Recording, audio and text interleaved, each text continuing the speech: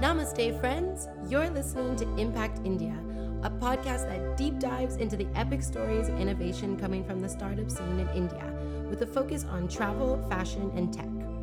Each episode, I sit down with incredibly inspiring social entrepreneurs across the country to hear their story, learn about their initiatives, and listen to their why. Looking for the newest and coolest social impact brands in travel, fashion, and tech? Jump over to causeartist.com and join our community.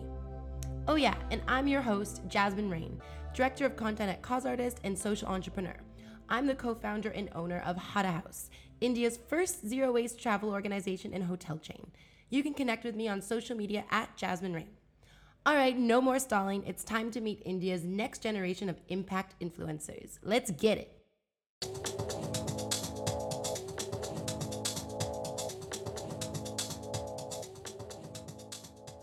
Hello, everybody, and welcome to another episode of Impact India. Before I jump into everything, I wanted to do a quick plug for an event that I'm going to be speaking at on September 21st in New Delhi called the Tourism Shala. If you are a responsible travel brand or influencer in India and happen to be in New Delhi this September, you've got to join me, the Sustainable Travel Network, and an incredible lineup of speakers for this high-impact event bringing more accountability to the tourism industry in India. For full details and the speaker lineup, check it out at sustainabletravelnetwork.com. In today's episode, I connect with Leila Veerasamy, founder of Pani Swimwear. I actually met Leila earlier this year when I moderated a panel discussion in Bombay about conscious living and totally fell in love with her collection of swimwear. Pani Swimwear is a brand crafted for South Asian bodies, helping bring awareness to body positivity. They also use a sustainable textile called EcoNil, made from upcycled fishing nets, which I am so excited for you to hear all about. Check it out. Hi, my name is Leila Veerasamy, and I'm the founder of Pani Swimwear. So Pani means water in Hindi, obviously, but it also means not naked in Mauritian Creole, which is the local language from where I'm from, Mauritius. And the reason why I started Pani is because I wanted to create a brand that made Indian women or made women of all shapes and size really not feel naked when they wore a swimsuit. And so this is why I've created Pani. It's basically an entire line that's made to be universally flattering for as many body types as possible for women here in India, and to be also culturally sensitive. Our brand is as well a sustainable brand, since we use this great fabric called Carvico. It's based out of this yarn called Econil. And this fabric is made out of recycled, well, regenerated nylon that's made out of recovered fishing net and plastic waste found in the ocean. So as an island girl growing up in Mauritius, I really wanted to create a company that was sustainable, but also had like a social impact. So yeah, that's basically Pani in a gist. Amazing. And tell us about this textile. Where have you been sourcing it from and how did you come across it? Yeah, sure. So the textile is quite an interesting story, especially because the first time I encountered it was early 2017, and the way I wasn't really like part of the industry before starting on Pani. I was in the development sector, so I didn't really have any training in fashion or any idea on about how apparel making worked. So my first step once I started this business was really to email and cold call as many factories as I could find on Google, like literally just like, searching like swimwear factory in India, swimwear factory in Sri Lanka, swimwear factory in Bali. And by doing that, I was able to get a lot more information about um, how how to source fabric, how to source like different elements, cups and accessories that are part of like making a swimsuit. So one of these factories had actually emailed me a catalog that included this fabric by this Italian company called Carvico. Um, and so Carvico, they're basically what they do is like they're just fabric makers. And one of the products that they offered was this product called Carvico Vita, which they claim was made out of recycled fishing nets. So obviously, having that training and development sector, my interest was really peaked.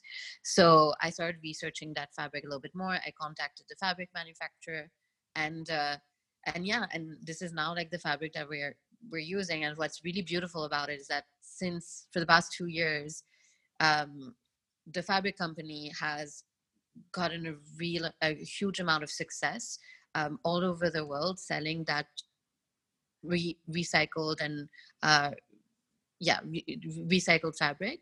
And basically now they have, from one offering, they have like about 8 to 9 different offerings using that same technology. So just to give you a little bit more information on the technology itself, basically the fabric that I buy is 78% made out of this yarn called ECONYL, which is a yarn that's made in East Europe. And how they go about making that recycled yarn is by tying up with different NGOs all around the world that work with either the industrial fishing industry and fishing communities in especially like in developing countries. I think like the countries that they work mostly with are Philippines, and I believe there's like there's another point in East Africa where they also do the fishing net recovery. But basically, like, they tie with these communities to recover fishing nets, which they call ghost nets. So ghost nets are the fishing nets that are used like in fishing in day to day, but a lot of the times, like, fishermen or the fishing industry, like in big fishing boats, end up discarding these fishing nets when they become too old or they're torn and they can't really be reused. A lot of the community like ends up mending their tools, but really when these fishing nets are not usable anymore, they get discarded. And obviously that has a hugely negative impact on the marine ecosystem. So ECONYL ties up with NGOs to recover that fishing nets. They also recover like as many plastic waste as I can find. So that can be like bottle plastic, it can be like little plastic bags, like anything. They sort out, they take all the waste to Eastern Europe, where they sort it out, clean it, and then they proceed to recycle it in a chemical way, which is this new technology that they basically patented.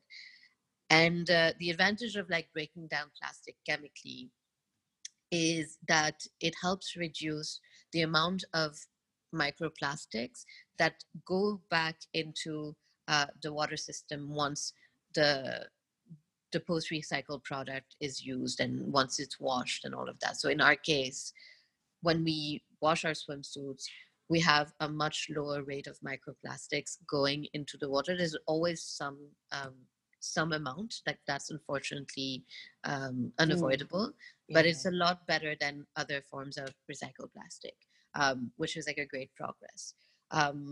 So without going into the nitty-gritty of the technology, basically what they end up doing is chemically breaking down the recovered waste, and then they take that raw material and bring it into the traditional nylon synthesizing process. So you re-synthesize nylon from scratch, and the product that you get at the end of the day is like a completely regenerated nylon yarn. So there's no compromise with the structure or the quality of the nylon that you get after that. It's exactly the same as if you had made nylon from virgin plastic, or like from like the whole process of like, fossil fuel and whatnot. But the great advantage is that you're really using the Earth's current quota of plastic, and you're not bringing more onto the surface. Yeah, amazing. And do you find that the texture and the feel of your product differs from mainstream swimwear products? Yeah, I do feel like the texture is different. I honestly feel that the texture and the feel is much better than the traditional like swimwear fabric that you would find. And I've honestly, like, I've tried so many swimsuits in my life. Like, I'm pretty, like, even just like as a consumer, I'm really well versed in swimsuits. which is only useful now, thankfully. Wasn't for many years. But basically, what I found is that the Carvico fabric is really soft to the touch and it's really breathable. And it might not be what every, like, I think it's really like different school of thoughts. There's some people who'd like a swimsuit fabric to be a little bit more rigid and a little bit more rough, just because it gives them more coverage. And I think that's a great quality to have when you have athletic swimsuits or sports swimsuits, which are supposed to be like, high performance gear. But when it comes to fashion swimwear, which is the category where we're in, I do feel that I love that kind of like sensation of like wearing a swimsuit, which, usually can be super constraining, but feeling like it's kind of second skin. And that's much more aligned with our brand ethos. So we wanted a second skin feel because the cuts themselves, they're supposed to feel extremely comfortable. We don't want any of our customers to buy our swimsuit and feel like they need to alter their body to fit into them. We want the swimsuit to fit their body. So having a really, really, buttery and light fabric that matches I guess, like that principle was really important to us. And I think the reason why the fabric is so good is maybe like the recycled technology has some part in it. To be honest, would have to be like so much more well versed about the actual science behind it to tell you a proper answer. But I think one of the main qualities is the fact that not only is the yarn great, but the fabric makers are also really, really great. And I think that's probably like what's key. It's like right now I feel very loyal to that specific fabric company where I buy the fabric. And I'm sure that like in a couple of years when patents in a couple of years there'll easily be so many more fabric companies from all over the world who'll be using the ECONYL regenerated yarn, and they'll make their own swimsuit fabric. But so far I really love the one that we use because they have 15-20 plus years of experience. They're also based in Italy, which is where the best lycra is made. So there's a huge amount of know-how that goes into making that specific fabric, and also learning how far we can push that ECONYL yarn. So the first batch that I bought was had 70% of ECONYL yarn, but like I said, there's been many reiteration of different fabrics since then, where the percentage of the ECONYL yarn could be higher, the density of fabric could be thicker. There's so many different things you can do. Right. But yeah, this fabric is, the first time I touched it, it actually reminded me of one swimsuit that I've encountered before, and it's basically my mom's. And my mom, like, she really, I mean, she's a huge fashionista, but like she never used to buy that many things, and especially with swimwear, as she got older, she felt she got a little bit more self-conscious about certain things. And but she had this one swimsuit from this brand called RS, which is a French swimwear brand, pretty luxurious. And I swear to God, the first time I touched this fabric, it just felt like my mom's swimsuit. So for me, it was like, okay, this is like, yeah, this is the pinnacle of luxury. And if I can afford it, I have to get this fabric. So yeah, many reasons why we chose that one in particular. Okay, there's a few really key things that you've said. And I want to just, I'm going to go back. I just wrote a few notes. So the first thing I wanted to note was it's interesting how it ends up kind of being this lose-lose situation when it comes to processing this environmentally sustainable fabric, where we're still having to use chemicals to actually process it into like a usable textile. Yeah. But it's also so beautiful that we're still able to kind of fight the fact that like so much microplastic is going into our oceans, and we can find a way to eliminate that. But it's interesting that even even in us trying to do good with these textiles, like we're still having to kind of let go and realize that like we can't do everything perfectly just yet. And I think it's really beautiful to be transparent about, this is what it could be, but and this is kind of what we're doing to alleviate, the stress on our oceans.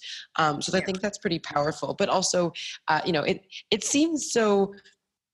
I don't know, it seems kind of discouraging sometimes, but then you have to think like, what, we're doing our part. There's still a chemical processing. And just like with most recycled, like even very basic, like recycled PET fabrics, like those are also seeing a lot of a chemical processing. But of course it's better than us just using, than us completely just discarding all those pet products and not actually upcycling them. And then on the other hand, when you're talking more about the luxury feel and like, how you've fallen in love with this company. I think it's very rare for, a startup to come across a supplier so early on that they just completely fall in love with and, and feel loyal to and feel like they can move forward with in innovating their product. And I'm curious, just wanted to clarify, is it the fabric that kind of came first and launched the concept, or was it really like you had this idea of the swimwear and you knew that you wanted to use a sustainable fabric, and that's kind of what just sent you on your search? Yeah, it's more the latter, but even then, it wasn't even as well thought out or well planned than that. So I knew that I wanted to create a swimwear company, and the main motto of the swimwear, main purpose, was to create something that was for South Asian women. Because being like, a Desi woman myself, I didn't grow up in India, but I did grow up in Mauritius, and in Mauritius is about like 60% Indian. So for me, like one of the things that like I experienced was that I couldn't really find swimsuit that would fit my body type. So, and I remember like, growing up being an island girl, and like after I turned 13, like not able to, having that frustration and having that, I guess like self-consciousness building up is something that I wanted to resolve. And knowing that people were increasingly traveling and developing a beach culture here in India, I wanted to create like a product that would make women feel good. And that was kind of like the main, I guess, goal of the brand. But then the sustainable part, it was just kind of like, for me, like a no-brainer and like part of how I wanted to create the company as opposed to the brand. And just because of like, the sector that I was in, but like I said, I didn't have any experience in clothes manufacturing. So, and at that point, like I wasn't really well versed in terms of sustainable fashion and slow fashion. I had very similar, like, misconception that I know a lot of people still have today, that sustainable fashion is, basically like it's just going to be with natural fibers. It's just going to like be really simple, really earthy colored cotton dresses, and that's basically the entire wardrobe that I can get out of it. So I didn't even conceive that there could be an option for sustainable swimwear. So it's only, I knew that like I wanted to give myself a year to first understand the clothes making process, and knowing that overall the fashion industry was pretty polluting and pretty obscure in a lot of different things. I wanted to like take that 1 year to really research and understand, okay, is there a way that I can create a brand and make it, see if like at every single part of the supply chain I can make it better, or I can choose the better alternative and still make it a viable business. So is there a fabric that I can use that could be maybe a little bit better, or like that could be like, just recycled lycra? So at first I thought that like one alternative would be like, finding just simple lycra that had been recycled, or lycra that had been used locally and maybe like a factory that's a little bit more green, or that's like using like fewer chemicals, or like has a or is water neutral, or has a water cleaning system within their factories. But I had no idea, and really didn't expect that I would find something that would be as great as EcoNil.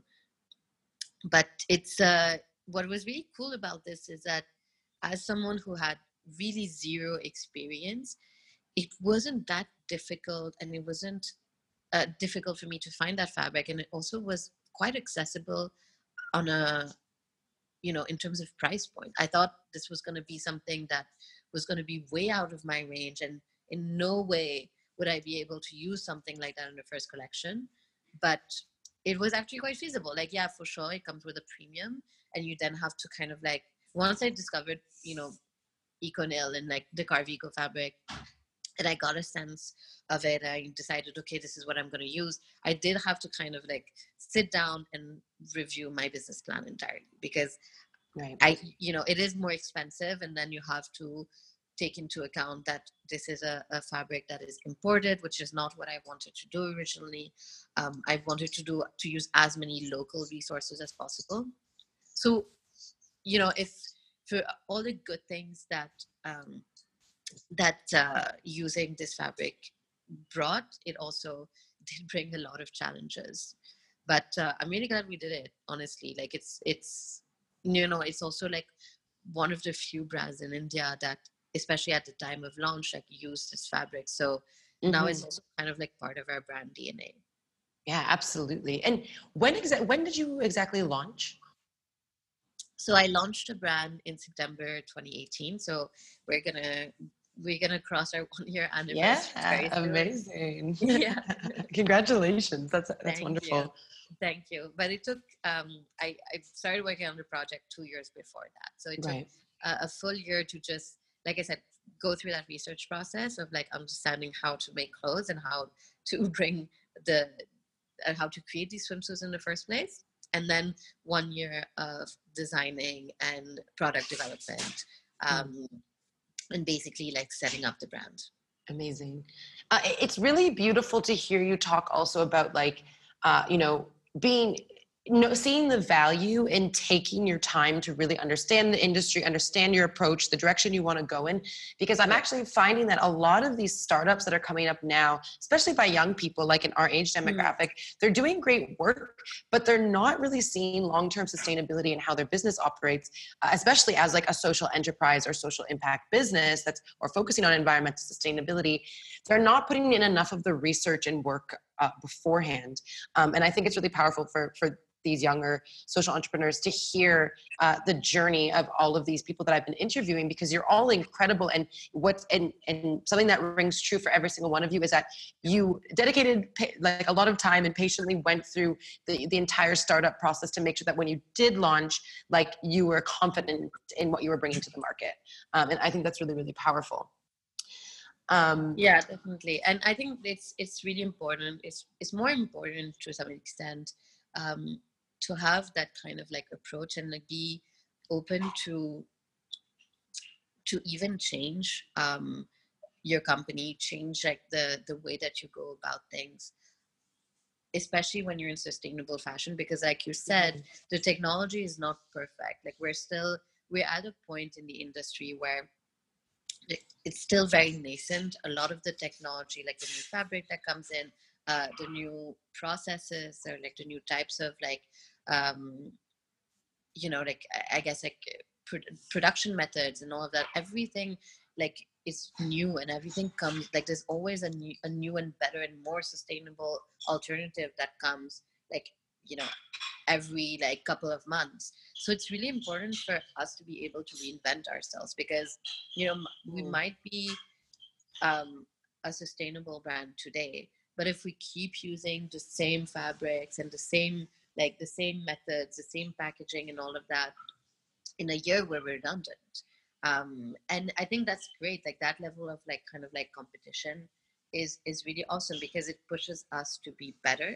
It pushes 100%. Us to keep up with the R&D, and that's awesome. And that's also kind of like the way forward for us to be able to shift the industry, because that's, I think, one of the disconnects that maybe a lot of young entrepreneurs, or I would say even to some extent some consumers, have with reality, is that people really underestimate how young all of these sustainable alternatives are, even if some of them are actually inspired, especially in India, inspired from like, these ancestral techniques of like dyeing fabrics and all of that.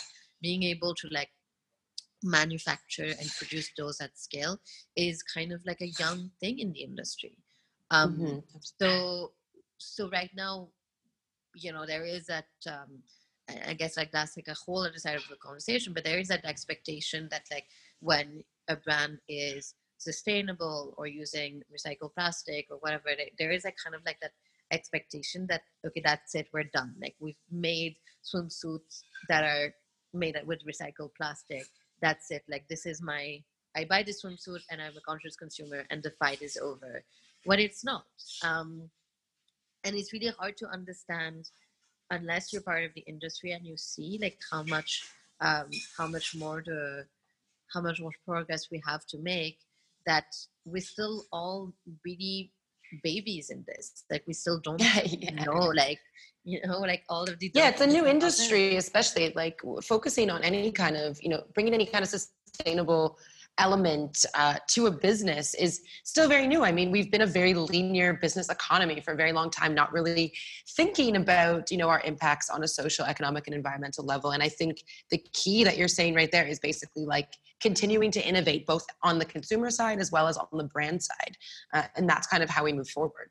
Exactly. And it's really not just like about like, each brand do their part and each consumer do their part, and that's great. But I think one realization that I had when I got into this, and that only happened like, I guess like within, like at the end of that first year, like kind of like that research year, is every single, if you're looking into it, we're in a weird segment of sustainable fashion because, a lot of the brands in sustainable fashion, especially in India, have like they work with natural fibers.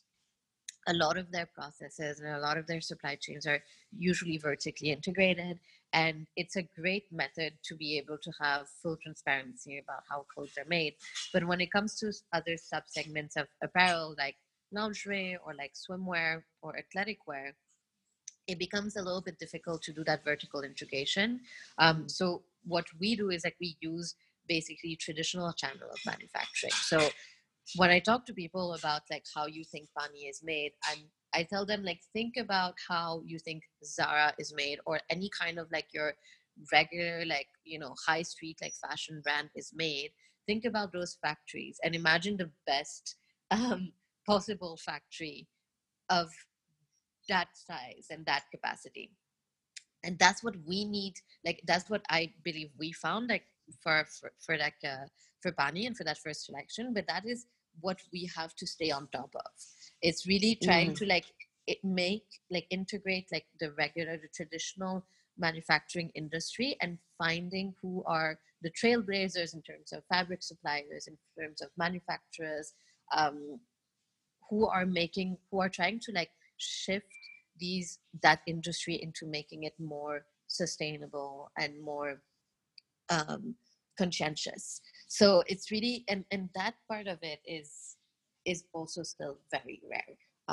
It's like, because the entire manufacturing or like apparel making industry is completely geared towards generating a lot of waste, fast fashion, and all of that. So being able to integrate this channel, being like, who is like the one person in the room who like actually cares about their factory being water neutral, actually cares about the fair treatment of their employees, actually cares about like implementing like fair wages and paying for their extra time and having clean and safe facilities and all of that. Like that's kind of like the work that we do.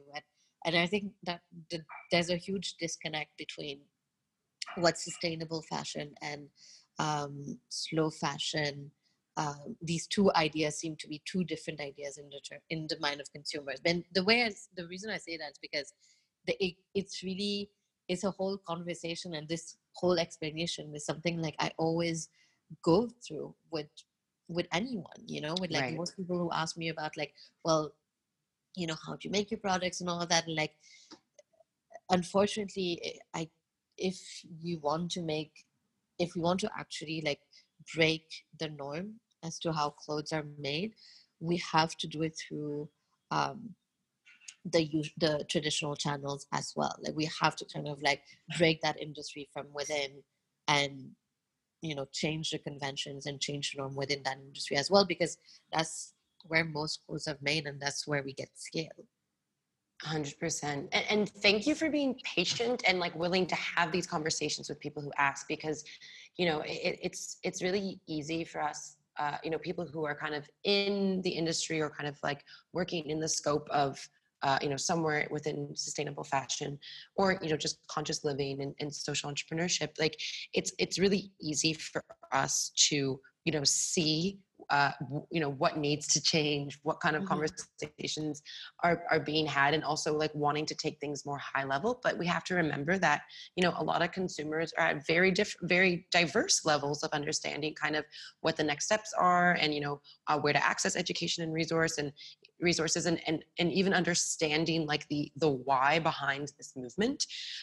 So I think it's really powerful that because I know that it can sometimes definitely be frustrating as a brand to have to explain, sometimes feeling like this, what you're telling consumers is so basic and feels repetitive, and there's lots of information about it out there. But we have to remember that, again, people are at such different levels in their journey in becoming conscious consumers, and the biggest thing is using language that's empowering and supportive of their journey instead of making them feel like they're not doing enough. So yeah, thank you for that. And something I want to go back to that you mentioned before that was really powerful. You were talking about the idea of people having to alter their body to fit into a swimsuit. That is a very powerful line you just used, and I know one of the biggest aspects of your business is also the social lens, and the fact that you're really helping bring more awareness to like body positivity in India. And I'm curious, especially as someone who wasn't born and raised in India, like how have you always perceived body positivity in this country? Obviously there's any issues around body image around the world, but I'm curious to how you would frame it in the context of India, and kind of how you're trying to smash that stigma through Pawnee Swimwear. Yeah, I mean, there's a couple of things here. Well, I mean, first of all, I think for me, like, it's when I first came to India, I didn't really have any that many preconceived notions about what it would have been like to grow up here instead of growing up in Mauritius. Like, would have felt like more accepted in terms of my my height, my body shape, my skin color, my features, and all of that. But I didn't really think of that when I first started Pani, because it would have been, I guess, a bit of a useless exercise.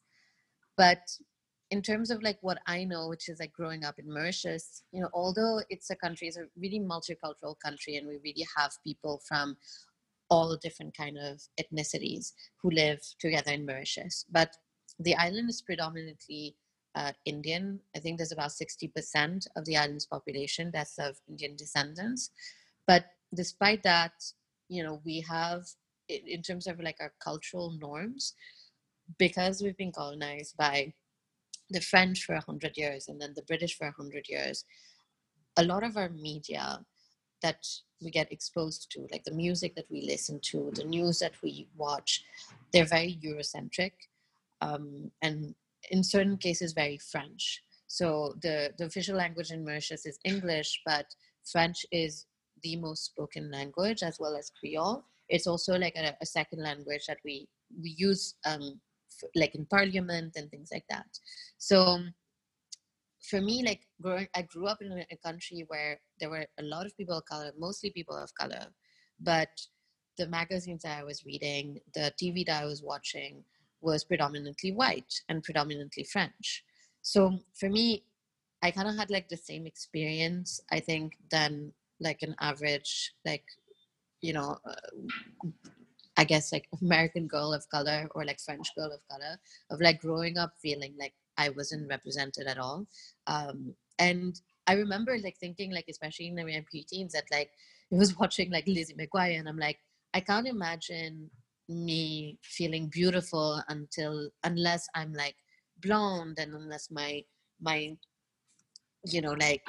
body is this way and all of that. And it's, I always found that like very, very frustrating. Obviously, like became very self-conscious in my teen years because of that. But I was actually, I mean, it's intriguing, you know, and especially when I started Pani, I was thinking like, you know, maybe in India it's better because maybe, you know, in India they have Bollywood and they have a really developed media industry where when young girls would be exposed to Indian stars. But because, you know, of like I guess like the prejudice or like the reputation, and I grew up like in the 90s, like I was thinking like, well, you know, I'm sure there's one thing that I know for sure about India, because we would still get like, you know, some Bollywood films in Mauritius and some like Indian media. I knew that colorism was an issue. That's for sure. And that's something that it wasn't kind of like something that I just deduced from looking at the newspaper clipping of like the Bollywood starlets and all of them. They were all like, you know, 5-10 shades whiter than I was. But it was also because of the feedback I was getting from my peers. And like especially my older Indian family members or peers and whatnot who did like comment on my color growing up. So I knew that this was something that was definitely an issue. So when I came here, like as an adult, um, I was really happily surprised to see that, you know, even editorials were doing much better in terms of color and representing Indian women and in like Indian beauty through many different colors, including my shade. I never thought that like, you know, like I would be able to see Tamilian models or you know, Malayali models and all of that. And because I'm half Tamilian, like, and I mean, my skin color, my look, my feature are completely Tamilian. Like, I felt represented, and it was awesome. But in terms of body shape, you know, I did feel like and I did expect that, like, you know, the industry was going to be pretty like restrictive to size zeros and, you know, size 2, like it is all over the world. So yeah, it was important for me to have more representation, but it was definitely I basically geared it more in terms of like, I want to create products that selfishly would fit me, but would also fit like people, like the Indian women that I see and I know on day to day, not the ones that I think are out there through magazines and the portrayal from media, but my friends, my cousins, like my mother, my sisters, like these were my target audience when I came here. It wasn't really like just trying to I didn't really have that mission of like trying to cater to all of India, but throughout the process we did end up interviewing, meeting like about like 300 women and getting concrete data from more than 100 women. And that was awesome, because then I was able to really see the diversity and really understand that, you know, despite the diversity of sizes and colors and shapes, everyone had the same frustration and no one could find a swimsuit that fit. Like that was just kind of like the universal frustration that we all had. So it's from, I guess, from that point, from the point where like I hadn't even decided that I wanted to quit my job and start this company yet. Like I was just kind of talking to as many people as possible. But from the moment I realized that it was a shared frustration, a shared problem, and that most women that I talked to, you know, echoed my feelings from my childhood, that's when I realized, okay, there's like something really, really wrong with what with the industry, or what's being brought in terms of swimwear for women here, because most of it weren't made in India. Most of them were imported. And it's amazing that like over the past like 2-3 years, it's been all of these swimwear brand, local swimwear brand that have popped to the surface. That's really awesome, because the more you have like local offerings, the more these brands will catch up and like and make sure to be targeted to the audience as well as possible. So you end up, it's kind of like a way for like the market to like regulate itself and become more like I guess body positive, just because there's more competition. Amazing. Yes, absolutely. I'm like, I feel like I could just like snap in the background to all the things you're saying because, like I grew up on the other side of the world. Yes. And like, but I'm also a mixed female, and especially, 10, 20 years ago, mixed race women, colored women were not represented in mass media or fashion the way that they are now. Yeah. And what's kind of creepy now too is that like, mixed women and colored women are kind of fetishized in mass media now. Yeah, yeah. Which is so weird because, like I'm still trying to figure out like how I feel about it because I'm like, I think it's great that, people of color are finally being showcased, different body shapes are finally being showcased. I mean, there's still definitely challenges around that, but I mean, it's moving up in the industry. But I, like for me to see, these runways and campaigns of mixed women with freckles and big curly hair and gaps in their teeth in 2019, I'm like, hey, is this beautiful now? Like, it took 27 years for my look to be beautiful. And even, as someone I'm about to be 27, I feel like I'm already counting myself as 27. When this goes live, I'll be 27, so that's fine. But I feel like, I'm like, okay, like this is great. Although there was no, role model or person for me to look up to in mass media at a young age that looked like me and represented me and I felt connected to, that's fine. I turned out okay. And what's powerful is that now it's like all of these movements that are happening, like this is just going to bring so much more confidence and such a more positive mindset to the young generations of today because, especially with a brand like yours, like swimwear is huge. So it's not like they're just not being represented in mainstream fashion. It's like, to see that their unique body type is being represented in something that's so much more intimate and something that's a little bit more, stigmatized in regards to like, swimwear and in being kind of like half naked in these public spaces. But it also being very socially acceptable that like you can wear swimwear and that you can also wear swimwear regardless of what your body looks like because everyone's body is beautiful in very different ways and everyone has different shapes and different bumps and stretch marks and cellulite. Like those are also, it's also natural and it's just so a part of who we are as humans. And I think it's so beautiful to have something like a swimwear brand, especially in South Asia, be showcasing that like all of these parts of you are beautiful. And I feel like we're seeing more of this with like these smaller brands kind of coming up and social media has definitely helped us take this kind of representation to the next level. But I think I'm actually wondering now that I'm saying this, do you have like swimwear for kids yet? Or is that something that you were thinking of, or are you just focusing on women? I wasn't, and I don't think like right now I have it's a great idea actually now that you mention it, but I don't think I have like, I don't think I'm ready to like start with a kid's line or even a men's line because like honestly, like it's really funny. Like the first, I guess, year that I was doing this, before the brand was launched, before we even had sketches, every single woman I would talk to would be very excited and I would get the same conversation over again. Every single woman I talked to was like, oh my God, finally, you have to do it. There's nothing for women here.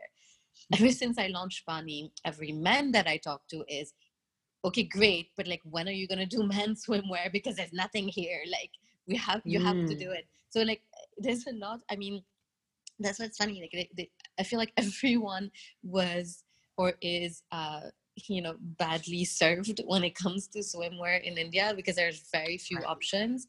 I do feel like kids is definitely like especially with the conversation we're having right now, right? Like just kind of like getting that, making sure that like young kids are comfortable with swimwear their entire childhood so that they feel comfortable with swimwear and comfortable with their body their entire adult life. Like I feel like that would be like an amazing that would be an amazing impact, like even if it just impacts like 10 people, like I'd be so happy like if I can participate in doing something like that. But I think realistically, I don't feel ready to do that right now just because we're a small team, and everyone here like at Bani comes from these really diverse backgrounds. So up and until like I have like a really strong design team of people who are in the industry, and especially because kids wear, even if it's swim, it brings in a whole new set of challenges.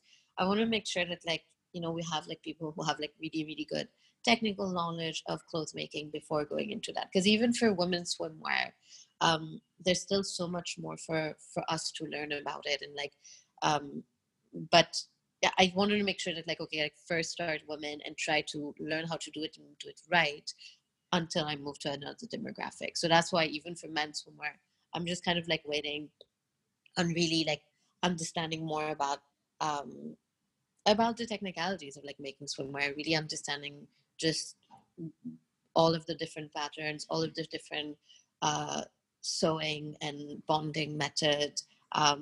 Because there's so much to play with. You know, you can play with lining, you can play with stitches, you can play with the types of like elastics and cups and wires and all of these things that you put in the swimsuit. So for me, this kind of like the engineering is something that really needs to be mastered until we move on to like something else. But yeah, you know, it's funny. There's one thing that you said that kind of like that really like made an impact with me.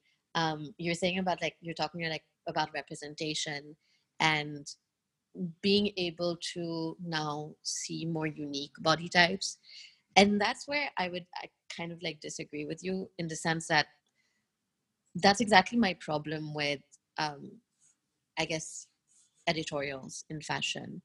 And I think that's kind of like whether it is like an editorial in fashion that happened in like early 90s or early 2000s or today, I feel like what the fashion industry is always trying to create when you look at campaigns in magazine is that they're trying to create this really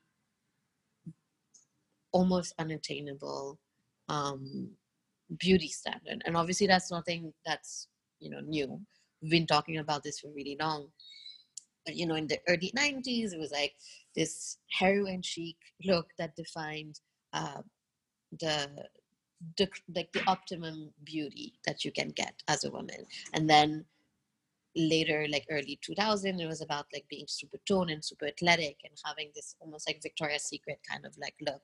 And now we're looking at like these beautiful, like you say, ethnically ambiguous women to get that kind of look. And I feel like as I started doing Bani and like as I went to like my first shoot and like talk to photographers, like these are things I had like no idea about. Like for people who are listening to this, imagine like you're just like a layman like person and suddenly you get to go through the door, like the behind the scenes of the fashion industry, and get to learn about how everything is made, how a campaign is made, like how people, like what are the lights that people use, how much all the techniques and tricks that makeup artists use and all of that. Like I learned that on the spot while I was doing my first campaign for Bani.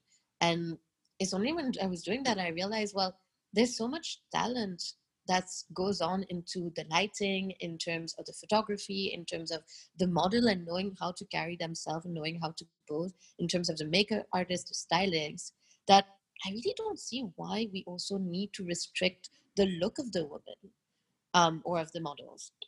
Like I don't feel why there needs to be like this unique portrayal, even if it's like, you know, a body size 2 and it shifts to a body size like, you know, 10 or 16 or whatever. Like I'm not really familiar with like I'm like that's a problem. Also like I'm really bad with like knowing UK sizes and US sizes and conversions of all of that.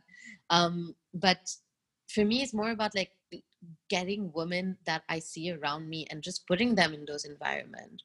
And I think at the end of the day, you end up with such a beautiful campaign either way, because, you know, that's kind of like a thing that I've always had, right? Like even when I was like really, really self-conscious about my parents when I was a kid, like, or when I was like, whatever, 14, 15, I would look around me and look at my girlfriends and found them all beautiful. Like I could find, like there's, you know, you just genuinely find your friends beautiful. And they don't have unique body types. That's the whole point. They have completely average body types, in the sense that like it's diverse, yes, but like this is something that like you don't like, you wouldn't like necessarily put on a pedestal. Some body types that you're used to seeing on your day to day, whether really skinny, really curvy, or like any size of the spectrum, just used to seeing them in your environment day to day. We're just not used to seeing them on the cover of a magazine or in a campaign. But by doing Pani, that's when I realized, well, if I see beauty amongst my peers and I know how much know-how and talent and precision comes in creating a beautiful image, why is there a need to also have a somehow more beautiful body type, or like a beauty type that needs to be like so like peculiar and it fit in a specific mold to make the end product beautiful? There's more than enough talent in the fashion industry for us to make a beautiful, glamorous editorial image with literally someone of any size, any color, any shape, any hair texture, anything. Right. Sorry, I just wanted to rant, and like it's even now it's super hard to articulate these ideas, because like I said, I still feel very new into this. Like I still feel like it's like somehow I was like someone who was, like I said, just kind of like opened the door to Narnia and is walking around, and it's this weird like crazy world, and I'm just kind of like breaking the fourth wall. I'm like, what's going on? Like how does this doesn't make any sense to me. Why are we even like, how did we even get down that rabbit hole? Like I think that the reason why is that maybe, I mean, I don't know, there's so many theories, but I think like maybe like a lot of the time, like for a really, really long time, designers didn't design for themselves. It was designers from a different gender or a different like age or whatever, designing for other people. So I think that's like just being able to make fashion and like make design and making like entering the fashion industry, being more democratized, will definitely like have a huge impact in democratizing and making the fashion output that we put that's out there, whether it's the products or the images, become less less of a marginalizing thing, if that makes any sense. 100%. And that was I think that was a great way to kind of wrap up what you were just talking about as well. And I just want to note that, like, because there's a few things that you said there, but in regards to like not being ready to take on like another like going into like men's swimwear, for example, and then like talking about how you're still new to this and like you're continuing to learn, etc. Like this again just goes back to what I was saying, that like this is what's beautiful about your process, is that you're continuously accessing resources, doing the research, understanding how to take everything forward, and I think that's beautiful. Sorry, I just wanted to clarify, were you disagreeing with the fact that I was talking about people having unique body types instead of using something a little bit more in terms of like a word like diverse body types? Because what I was trying to go for, maybe unique wasn't maybe the word I wanted to use, but I guess maybe something more like unique in terms that it's not what we're seeing in mass media. So maybe a more appropriate word for me to use, more like mainstream, or I don't like the word mainstream. I don't want to use that for body types. I know. But like in terms of like it's really a little bit hard. more. Yeah, like exact, like you can't really do anything. Like this, whatever word we're using right now, it just doesn't feel to be like translating. It's not comfortable. It's not comfortable. No, I think that's So I think what I was like was not really taking issue with, but what I think is really interesting right now is that the conditioning that we got from the fashion industry is really interesting. Whether one may argue that it's negative or it's positive, that's not, I don't really care about that at this point. Like, I think what's interesting is that throughout the years, the fashion industry has been kind of like projecting these ideas of beauty by representing people that, like, if you would like cross them in the street, you'd be like, okay, this is what a model is supposed to be. It's just kind of like putting model into like a different categories of humans, literally. And what I find really, cool about the body positivity movement is that I don't want this to be like another way for us to put like unique or like standalone, or make these people feel like standalone people that are on the covers of the magazine. I do feel like the types of people that when someone looks into a magazine, like, yes, they should see like a beautiful like picture, or like same like on social media or whatever. That's fine, because I mentioned, like, it requires so much talent and art of itself to create these pictures, and it's also is beautiful. It's like a fantasy, it transports you, and that's what fashion is. It's inspiring, and that's what fashion should do. But in terms of like the people who are like part of that picture, like, it's what I feel is empowering is for these people to feel, for lack of a better word again, ordinary. It can be, because the whole point of a model is to have that talent to connect with the camera, and to have, and the glamour 100%. and all of that comes with the modeling. It doesn't necessarily come with the model. Because and that's the thing. It's like it's only when you're like, for me, it only clicked when I was on my first shoot, because that's when, like, that was the first exposure that I had to like a shoot and to modeling and all of that. And so when I saw, like, when I was like witnessing my first shoot for Pani, that's when I realized, my God, like, you start understanding the talent that goes behind modeling, and like the craft, and like that, and also the work that goes into it. And like, well, why on top of that we have to layer all these different criterias? And that's what I find interesting about the whole unique thing, right? The whole unique conversation is that we shouldn't have been conditioned in the first place to think that only some people get to be models, or only some people get to represent like the fashion industry and create those and be behind those visuals. Like, because I find so much beauty in, what you call ordinary life and like day-to-day people. Because and I think the reason why also is because like I was so self-conscious growing up that like I could never like project that beauty on like that love and all of that onto myself and think like, oh, like, my thighs are beautiful and my features are beautiful, until like I guess like turned 18, 19.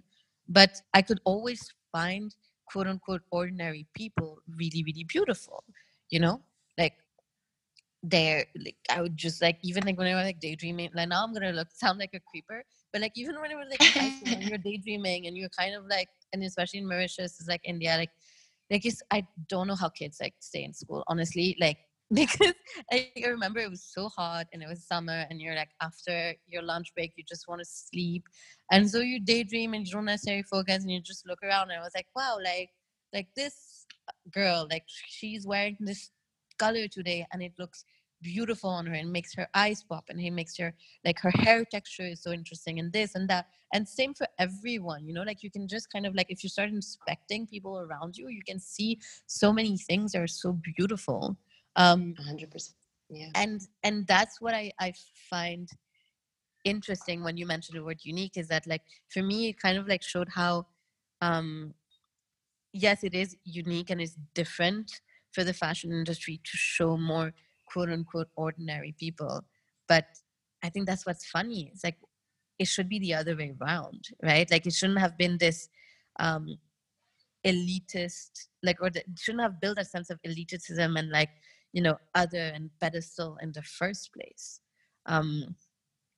So yeah, I'm really interested in like bringing just kind of like the mainstream, and still, it's true, like the pictures are still great and feel like, oh, like if I strike that same pose into my mirror right now, I'm not going to look as good. But that's the whole point. It's like the whole thing that's manufactured within a fashion photo is because it's part of like a whole team who's like doing this entire process with and without Photoshop. Like that's also one thing. I was like, what's the use of Photoshop when you have such an amazing makeup designers, you have such amazing lighting work, you have such amazing photography, you have such amazing modeling? Like all of these conditions is why you get such an amazing picture. Why do on top of that we do have to make it like physically in like unattainable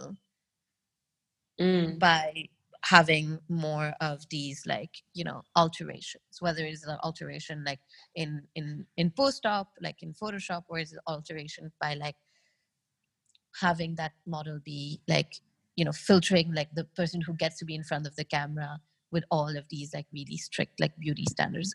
And it really doesn't matter what the beauty standards are, to be honest, because then it's like you're just perpetrating the same culture of only like certain people get to be model, when at the end of the day I feel like if you're able to carry yourself and you're able to like be in front of a camera and hold a pose and carry clothing and create that glamorous and editorial and whatever image, or create whatever emotion you're supposed to create for a specific shoot, like you should be able to become a model regardless of your height or your size or like, you know, the shape of your legs or like how many like love like handles you have or like whatever. Yeah, you know? 100%. And I think something powerful they said there is like this idea of beauty standards. And it's like, why do we even have like beauty standards? Everyone's beauty standards are different. And why are we following, you know, what, you know, whoever, like, I don't even know who are these people in mass media and fashion that get to decide what those beauty standards are, and like, why do we have to follow them, and why are we already conditioned to follow them? So I think that's also a very powerful question right there, is like, why do these even exist? Because if that was broken down, then it would be a lot easier for people to feel that they could, you know, they could step into the role as a fashion model, regardless of having any kind of like, you know, a checklist that they need to kind of check off to make sure that they meet all the standards of what beauty is. You know, I do feel like what's interesting about like, I guess nowadays is that there is also like there's like a push and pull like from the consumers as well. And I'm sure like social media has a great part in it, but I mean, the world that I kind of like want to live in, hopefully, is a world where like, you know, someone can look, like any person can like look into a magazine and like see the picture of a model and see like, still like look at her or him, or, you know, any person from like any like gender identity, and just like look at a person and say like, huh, yeah, this person reminds me of this like person in my life, you know, like I've seen this person in real life, you know, without actually, you know, without literally having seen that person in real life, but feeling like this reminds them of something that's like in their surroundings, and that's not kind of like this like valhalla of like where like people there's like are just like perfect and perfect, whatever. Like it needs to feel like a little bit more authentic and legitimate, but at the same time that same person looking at it still feel transported. And I think that feeling of like awe and glamour and transportation and all of that, like all of that comes with art direction and that other talent. So that's kind of like the shift that I hope will happen one day. Yeah, I think we're well on the way there. And I mean, it's taking time, but we are getting there. And I think, you know, when there's people like you doing what you're doing with your business and your brand, you know, we can get there a lot faster and help bring more awareness to the complexities around these topics. So thank you for what you do. Thanks. So we've been chatting for quite a while, so I think now is a good time to kind of wrap things up. Yes. This has been such a beautiful conversation. Thank you so much for your time. Where can our audience find you to connect, to learn more and to browse Pani Swimwear? Sure. So they can check out our website, which is www.pani.in. Pani with like a hyphen between Pani.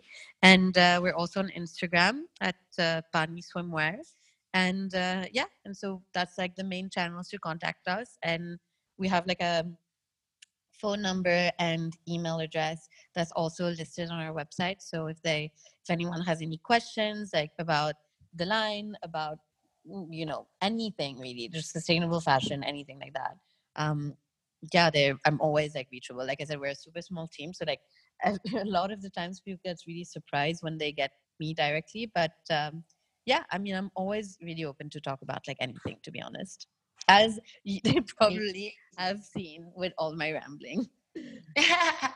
No, it's beautiful. There's so much to learn from you. And for all our listeners, all of the links to get in touch with Layla and to browse Pawnee Swimwear are in the show notes. Layla, thank you again. Thank you so much for your time. This has been so lovely. And I know we'll definitely be connecting in the near future. Thank you. Thank you so much. It was really, really nice.